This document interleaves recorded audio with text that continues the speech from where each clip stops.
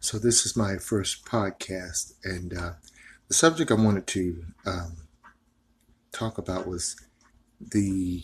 I'm part of the new age of people who are divorced and who are dating, and so a subject came up to me, which was something I think we all have experienced: dating older, dating younger, younger dating older, which seems to be a debate in this country.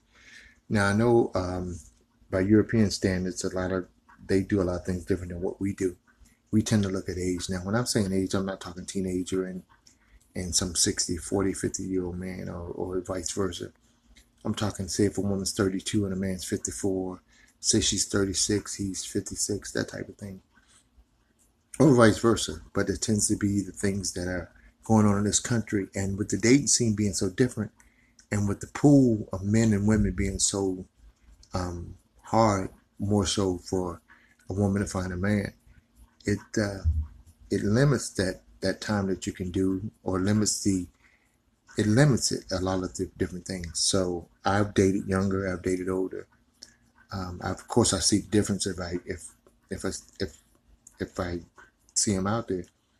But it's a debate that'll probably go on. It's a debate that'll probably go on for years. Um, then we get into the debate about race. Who do you date? You date who you love. And people can put restrictions on race. They can put restrictions on age, and that's a lot of restrictions to have when you're out there in this world trying to find your perfect mate. Who's to say your perfect mate if you're African American is African American? Who's to say your perfect mate if you're white is white? Who's to say your perfect mate if you're Spanish is somebody like Spanish? Who's to say your perfect mate if you're Oriental is somebody's who's Asian or Asian, to be politically correct.